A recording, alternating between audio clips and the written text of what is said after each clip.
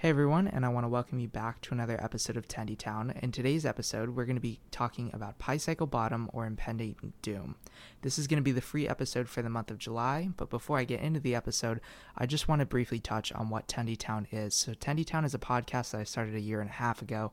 I was getting questions from people through DMs and replies to Twitter, and I just didn't feel I could answer them in a short enough form to where I either wasn't getting annoying with the amount of tweets that I had or I wasn't giving enough detail. So I decided at first I was going to start writing articles, and that would be a good way to explain it.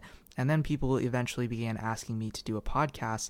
That way they can consume the information in a more digestible form. So Tendie Town, the podcast version, was born out of that.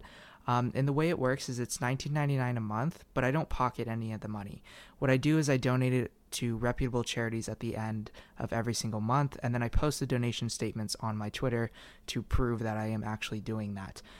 So the first 6 months we donated to American Cancer Society, the next 6 months was Alzheimer's Association, and then the past 6 months has been Feeding America, and I am actively looking for possibly a fourth charity. I do love Feeding America, but I do think it would be a good idea to sort of spread the money around a little bit more elsewhere to a different cause. So if you have any recommendations, please leave them in the YouTube comments. The only requirements are going to be that they are a very transparent charity. I don't want to be flooding your uncle, who is the CEO of a small charity who's probably just using the money to pat his own salary, right? That's not the type of charity that I'm looking for. Feeding America really struck me as something important because they are transparent and they prove that 98% of the revenue that they're generated through donations are actually going towards the cause, which is feeding hungry kids. And then as far as the future of Tendie Town, I am planning to make Tendie Town public. I don't know exactly when that's going to be. I'm in talks with some potential sponsors for the podcast, but what I can tell you is that even if I can't find a sponsor for Tendie Town by the end of the year, in 2023, I will make Tendie Town public. It will be a free podcast available on Spotify and Apple, and I'm just going to try my best to grow it from there because although it does feel good to make an impact on society in the way that, you know, I can donate some of these proceeds and I'm creating enough value amongst the people that are signed up for Tendie Town to where they're willing to pay $19.99 a month to get access to some of my ideas. I don't think that is a path that I want to continue to go down.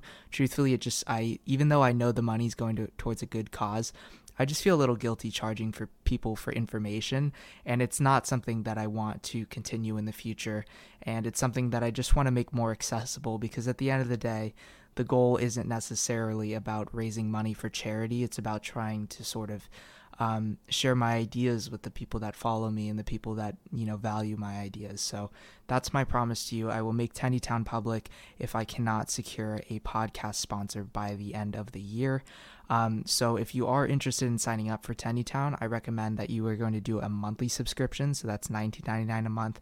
And I promise that, you know, when the time comes, I will pause all of the billing for everybody, you know, when Tendie Town does go public. So you don't have to worry about getting, you know, charged for something that you're technically not paying for anymore. So that's one of my goals for the end of the year. I want to find a potential podcast sponsor. And if not, fuck it. I'm still going to take Tendie Town public anyways, and we'll go from there. So yeah, some exciting things in the future. But getting right into this actual episode, I wanted to give an update on my general thoughts about the crypto market, and I think that's best explained through giving you my general understanding of what crypto is.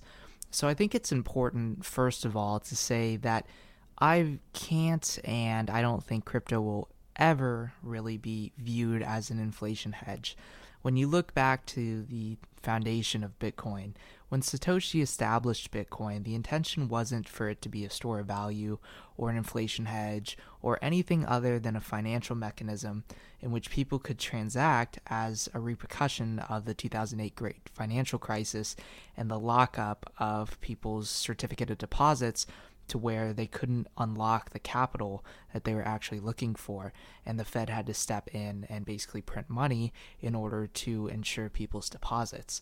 So in my opinion, the way I view crypto was the intention was to create this sort of usable transaction network that couldn't be infiltrated or controlled by the bureaucracy, which, includes central banking and their policy. And I would argue that that was Bitcoin's mission, and it's been wildly successful in completing that mission. However, that doesn't necessarily mean that Bitcoin is a great investment. It's easy to say in hindsight, but everybody who was prophesizing about vast riches and super cycle and astronomical prices is now either deeply in debt or completely insolvent. And if you go back to the way that Three Arrows Capital was talking about crypto versus someone like Sam, it becomes very, very clear that one entity was unsure of a bear market ever happening again, had completely ruled it out, and they weren't joking because their risk mitigation was completely unprepared for what seems like a routine crypto bear market in hindsight. Whereas, on the other hand, if you take a look at Sam, in every interview, he, whenever he's asked these questions about, the future of crypto or Solana or whatever this coin is that he's being asked about, you find that he always says that he can't say what makes something investable, and he, can't speak for others. And I think he just kind of hints that he's not sure what everything is going to look like, and he doesn't know whether something is going to be a huge success or completely fail. The only thing that he knows, and I think that he's obviously experienced in his own life, is that he thinks crypto at least plays a role in the future. And so that may seem minor, but I think that's a really important distinction to have, because I don't think anybody can deny that crypto plays a role in the function of money. But that doesn't mean that you should be listening to people like Michael Saylor and taking a line of credit from your house in order to buy Bitcoin at the Pico top, right? The last thing you should be doing is taking financial advice from a guy who defrauded his investors and cooked the books of his own company back in the dot-com era. You should never consult that guy for what you should do with your money when he has shown himself that he can't always be trusted with the money that he is managing himself. So I think this is a really good time for most people that are listening to this podcast to not be doing a whole lot of trading, but spending a whole lot of time reflecting. And that's something that I've been doing. And something that I've been doing that I think is going to be helpful for some of you is I think you need to evaluate your strengths. I think you need to evaluate what you're looking to get out of your investments, right? Like, what are some of your financial goals, personal goals? Why are you even in the market? What is the thing that you're looking to gain in the market? And what is it about trading crypto or investing crypto, specifically, that makes you believe that you are going to have more success here than in other markets? Okay? So I think you need to come up with a solid proposition of what crypto means to you. And that doesn't mean that crypto means any of that at all. But if you can at least establish a thesis or at least a role of what crypto plays in your life, and you can jot that down, and you can put that on a post-it note, and you can put that on your monitor. And if you put it on your monitor, it'll serve as a reminder on the screen every time that you are making financial decisions, okay? A scalper or a futures trader may tell you that Bitcoin doesn't have any inherent value to them. It's just a better vehicle for volatility than stocks or currencies. And that's a totally legit argument.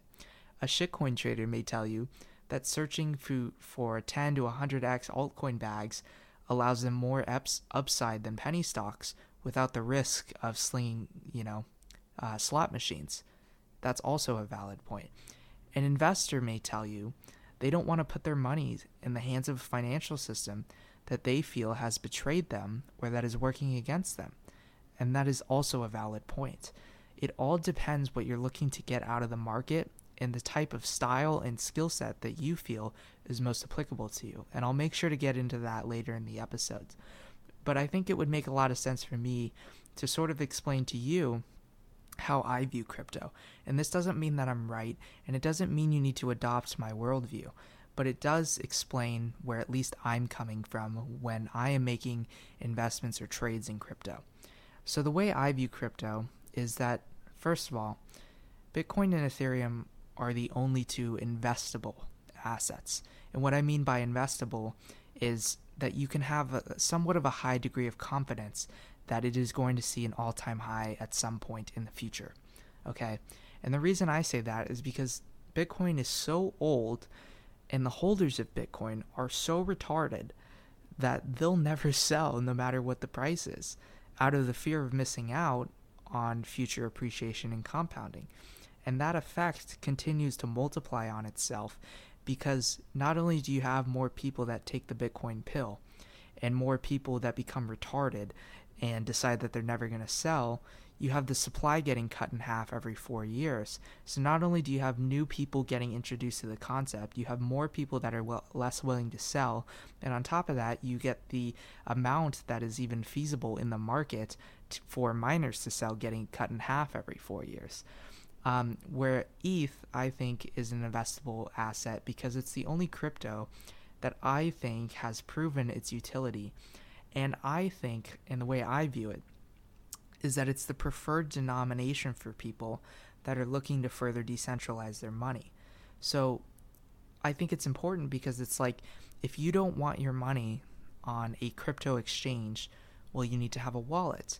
And the way for you to best transact, not using centralized exchanges or places where you need to KYC, is going to be on a platform that allows you to continue to transact using that native currency without having to integrate into, somewhere where you're going to reveal your identity or that represents the idea of, being centralized. And so I think ETH is investable because it's been the platform and has provided the most utility that has allowed people to do that without having to give up their identity or how much they're worth and whatnot. So my conclusion, when you look at the overall scheme of things, is that 99% of crypto is a liquidity orgy that has no underlying value or utility whatsoever. But the coins that can capture what I think is the most important to people are the ones that will likely have the most success. And what I think is the most important to when people decide that they want to enter the crypto market is two things: faster price appreciation than traditional assets, and two, investment choices that are outside of the traditional finance and government regulated systems. I think what people are looking for is, number one, they want to ensure that they are going to be able to invest their money into something that they don't feel can betray them in the way that the actual traditional financial system may have done. And second of all, in order to take on the risk of cryptocurrency and regulation and volatility, they want to invest in something where the price appreciation is greater than that of something like an S&P 500 index fund. So at its simplest form, I think crypto is a bet on the continued distrust of bureaucracy and really the desire for people to reclaim some form of sovereignty, because we live in a world now where it always seems to be getting etched away at. And because money is the way that us humans buy our survival, it only makes sense for that fear and that autism of our sovereignty continuously being taken away, that we are going to project our fear and our uncertainty into meaning. And the way where we project that is basically in this internet stardust market that we call the crypto market. So now that I've sort of explained the way that I view crypto, I kind of want to move on to what I think has been going on in 2022. And something that I think has become clear to me is that crypto is a lot more sensitive to traditional economic markets than they used to be. I remember about a year ago, I was writing some threads about how the correlation between the QQQ NASDAQ and Ethereum was almost like stride for stride. And, at the time, I wasn't really sure. I figured it was algorithms, but I didn't really know who it was or who was building it or who had developed it. But the one thing that's become increasingly, certain, and I think has provided a lot more insight into, the BTC 500 meme, is that I think what's going on is that you're seeing Bitcoin mostly Bitcoin, go through this transition from being a very uncorrelated, almost non-investable tulip asset to now actively being viewed by most market participants as a risk asset. And so basically what I think that means is that not only is Bitcoin viewed as a risk asset, it's viewed as the highest risk asset, meaning that not only is Bitcoin basically more susceptible to downside volatility and most likely bear the beta of traditional markets, and the beta is basically the volatility of compared to something like an S&P 500 index fund. But its upside, in my opinion, is going to be increasingly limited as it matures, because the idea of being risk on and being risk on to the long side is such a narrow window in most market conditions. Most people, they look at the stock market and they see it's gone up since 2009.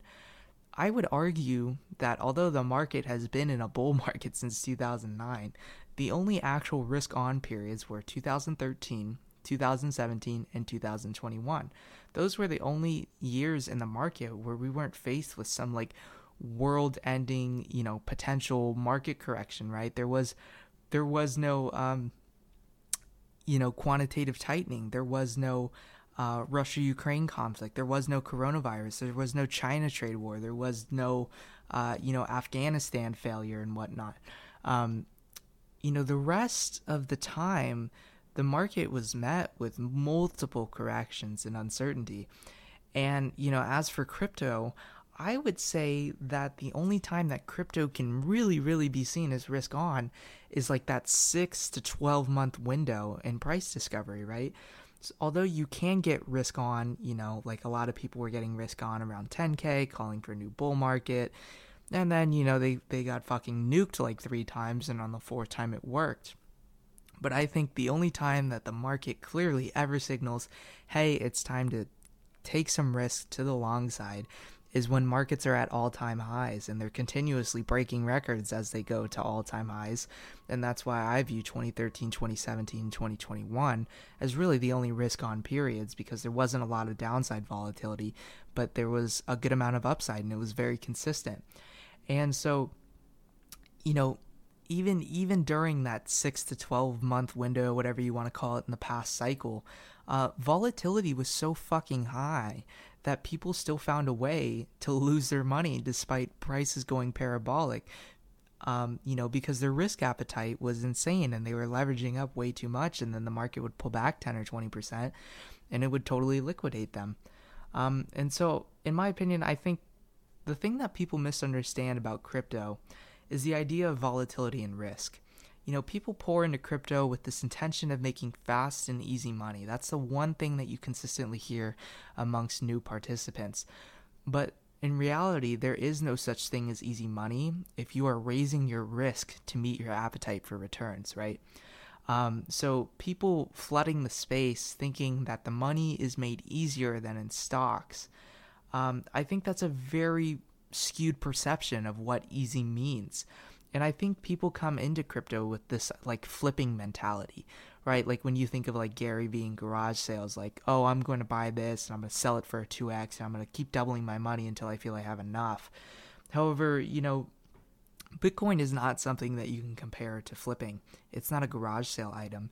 You can buy, $2,000 worth of Adidas from, a Ross outlet and flip it on Amazon in an attempt to double your money.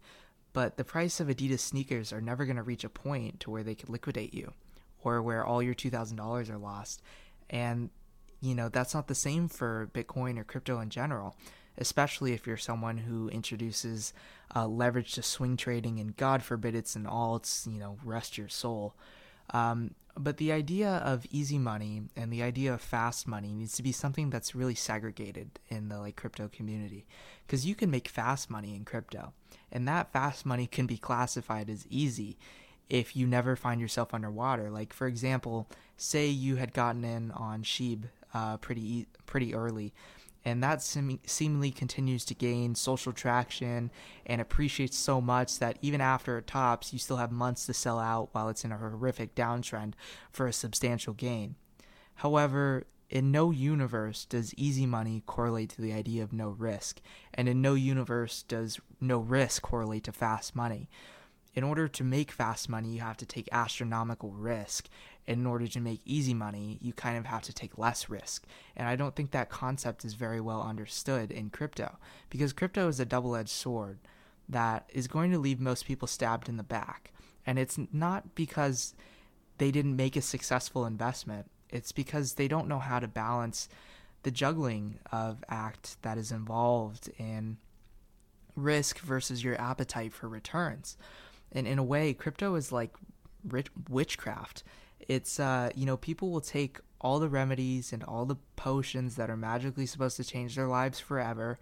Altcoins are a good example of this. They get it right once and you might be set for life. But they get so emotionally attached that even if they are right, they get so emotionally attached to the meaning and not the results of the market that they can't ever bear the idea of selling. And they have to integrate their purpose, their aspirations, their future, their meaning to life, and project it into internet dust. And they will ride their bags to the depths of hell, never to return, to avoid the pain of having to establish a new identity by selling, right? And you can find this in the chain link and the Litecoin maximalists, and they had their time, and these people are just not willing to accept that time has passed.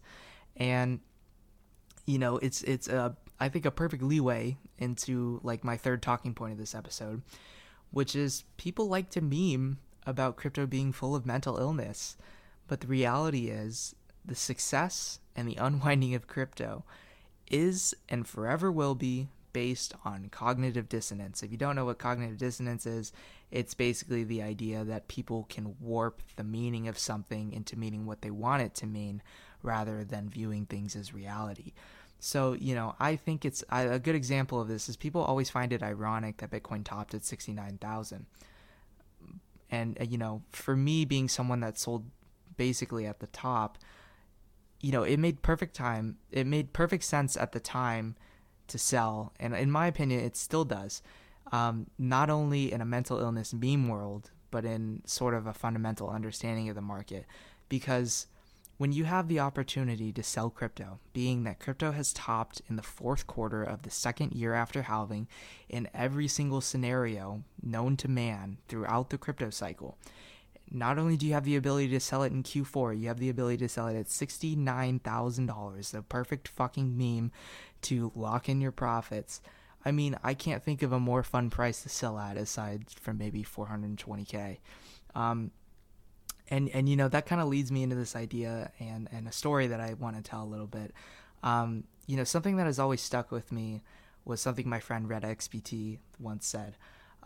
Back in 2020, Red was doing some live streams on Twitch, and I didn't really know what to do because I come into my new money, and I felt completely lost in what I was doing. I wasn't sure if I should be holding my Bitcoin. I wasn't sure if I should start trading Ethereum or trade it for other altcoins. I didn't know if I should take the money and put it back in the stock market. I didn't know if I should just be holding on to cash. Because at the time I wasn't much of a trader. The way I saw it is I made two really good sort of unconscious gambles that ended up working out for me, that didn't involve too much thinking. And, but trading was something that was very complicated to me and something that I didn't quite understand because I had really only made two decisions that year. And quite frankly, I wasn't sure if trading was something that was going to be for me. And so I was watching his live stream. This is probably September, October of 2020, right when things are really heating up. And so he's on the live stream and he basically says that trading is a game of selling dreams to people.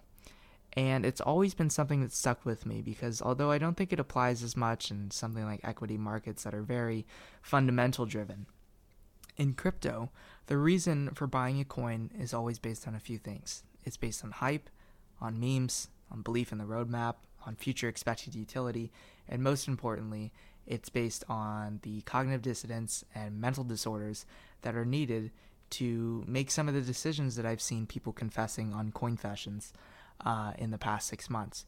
And they all start with the buyer dreaming up a scenario where clicking the buy button allows them to create a better life, whether it takes them 10,000 clicks or 2 clicks like me to get there. And that's always remained in my philosophy towards crypto. Don't drink the Kool-Aid, and be cautious when people are getting dreamy and idealistic about what crypto means to them. Something I often talked about, and I wrote a thread if you want to find it. I think I wrote it on November 14th, 2021. Wrote this thread about, what I felt people were ignoring when they were longing at all-time highs. And one of the things that I still remember to this day was there was this kid in one of my finance classes, and he was like planning on throwing a yacht party. And so he's showing everybody his crypto portfolio. And I think he had 1,000 Doge and like 0.02 Bitcoin.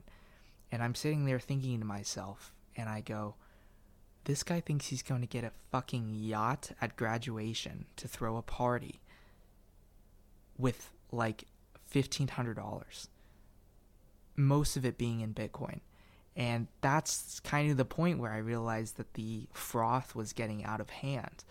And, when people start getting dreamy and idealistic about what crypto means to them and how it has so much impact on the future and this is going to change everything, that's the time when crypto usually unwinds. And it's to the point where those people not only feel their dreams get crushed or their sanity's been lost, it's usually a good time for more rational people to sort of start accumulating to prepare for the new cycle of dreamers that's coming, at the next halving, the next set of broke teenagers that need to flip their money into something else.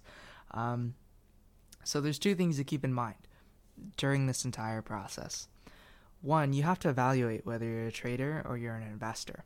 I've talked about this on multiple podcasts, multiple times, because I think it severely influences the decisions that you're making, the frequency of those decisions, the reasons for those decisions, but also what your appetite is for risk in a market that is very, very volatile.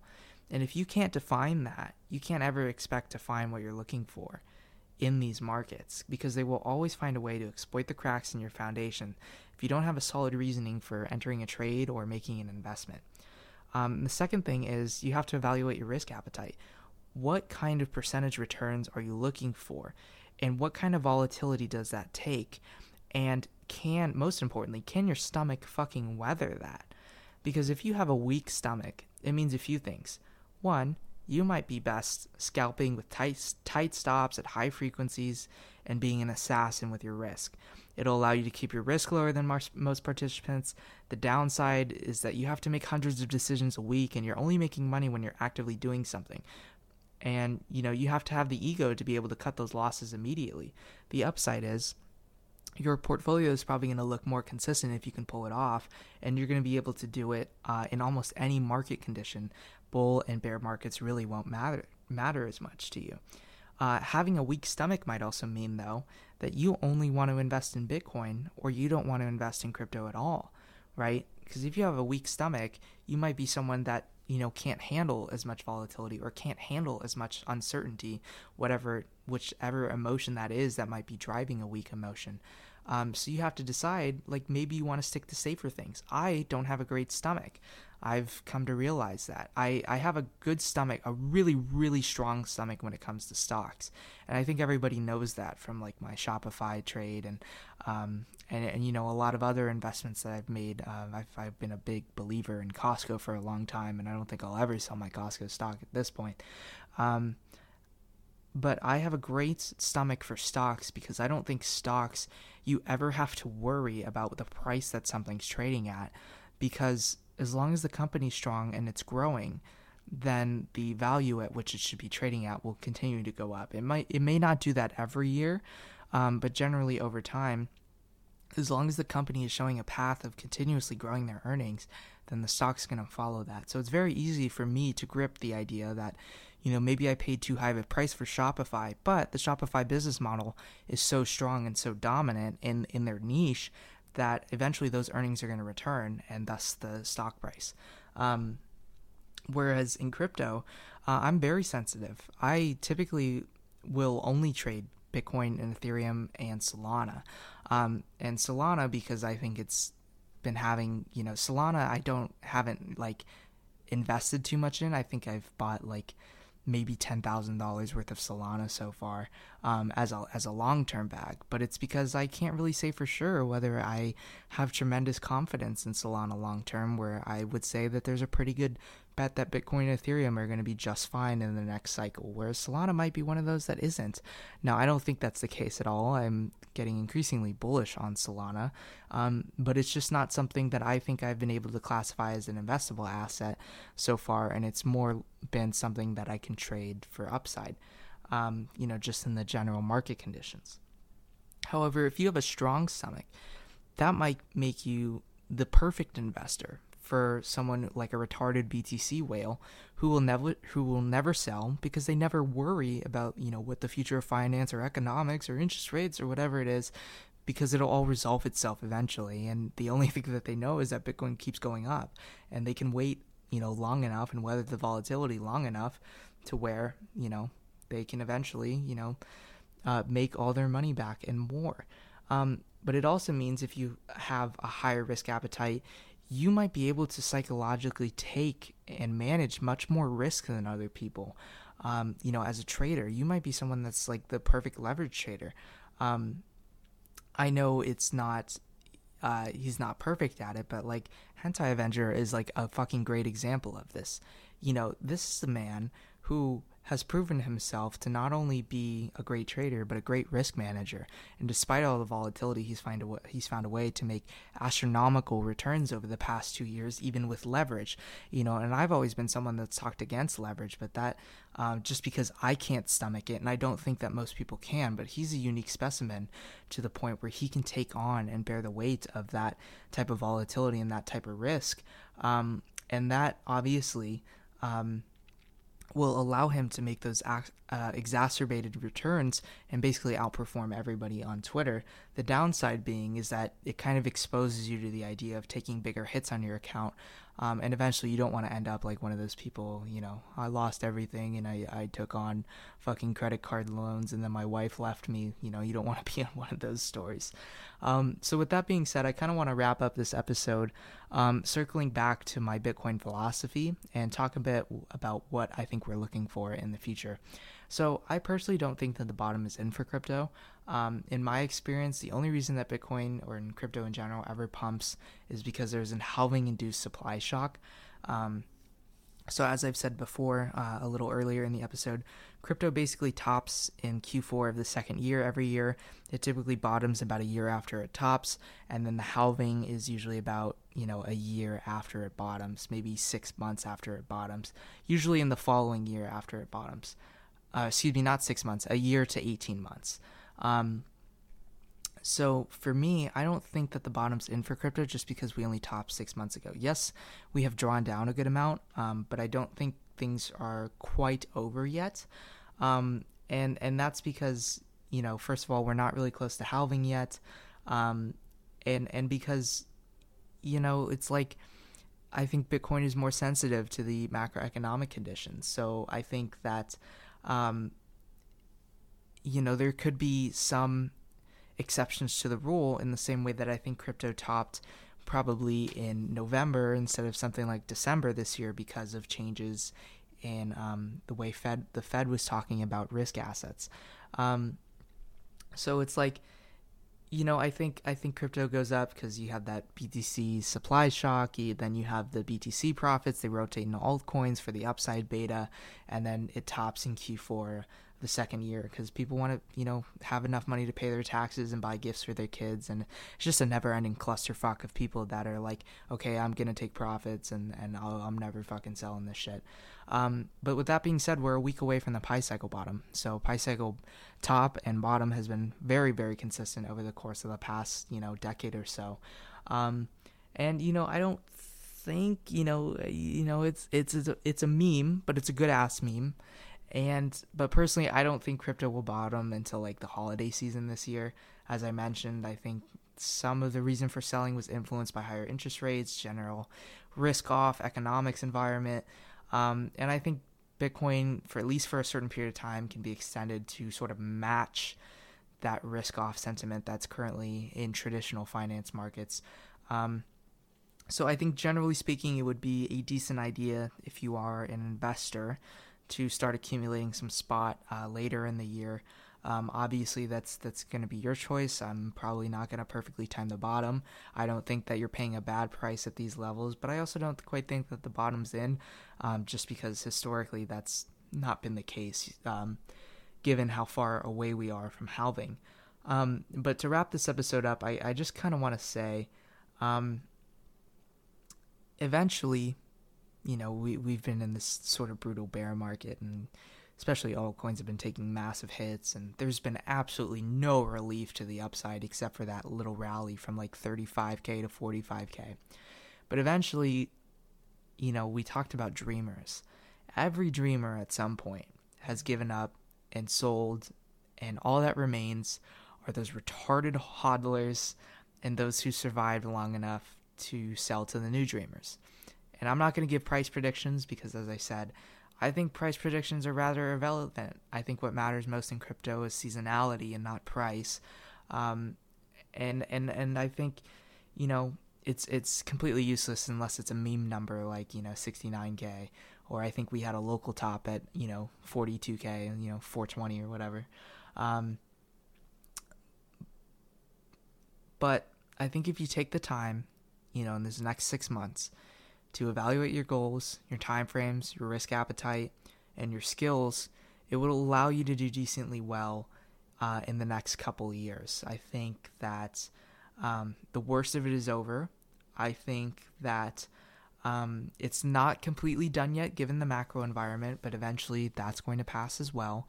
I think that you're probably going to start to see some sort of policy change as far as the macro environment in early 2023. I think we're probably in recession now. I think that usually markets bottom before it's become very clear that we're coming out of a recession. I think, if we go into recession, it's going to significantly impact inflation, just because demand is going to drop significantly. And I think that's going to give the Fed the green light to start cutting rates again to boost economic growth. And so I don't think that's quite going to happen until early to mid 2023, but that is a very good setup, not only for potential bull market in equity markets coming, in 2023, late 2023, early 2024. That also aligns really well with the Bitcoin halving, and I think we're going to have some pretty good conditions by the time the next cycle comes around. And so, like I said, I don't think the worst of it is over, but I think most of it is. But I don't think it's completely done given the macro environment. However, in the same way that people were programmed last year that markets will never go down ever again, they're getting programmed this year that they will never go up again. And, those NPCs and their retardation is going to be your advantage in the coming years. But that's all going to be dependent, like I said, on your strategy, if you're a trader or investor, your risk appetite, your stomach for volatility, and what percentage you're looking for to gain out of the market. So I hope this episode was insightful. If it was, please share it with somebody who you feel needs to hear it, or tweet it out or something like that. Very appreciative. And as always, if you want to check out Tendie Town, you can find so by clicking the link in the pinned comment. Thanks so much for listening, and I'll see you guys soon.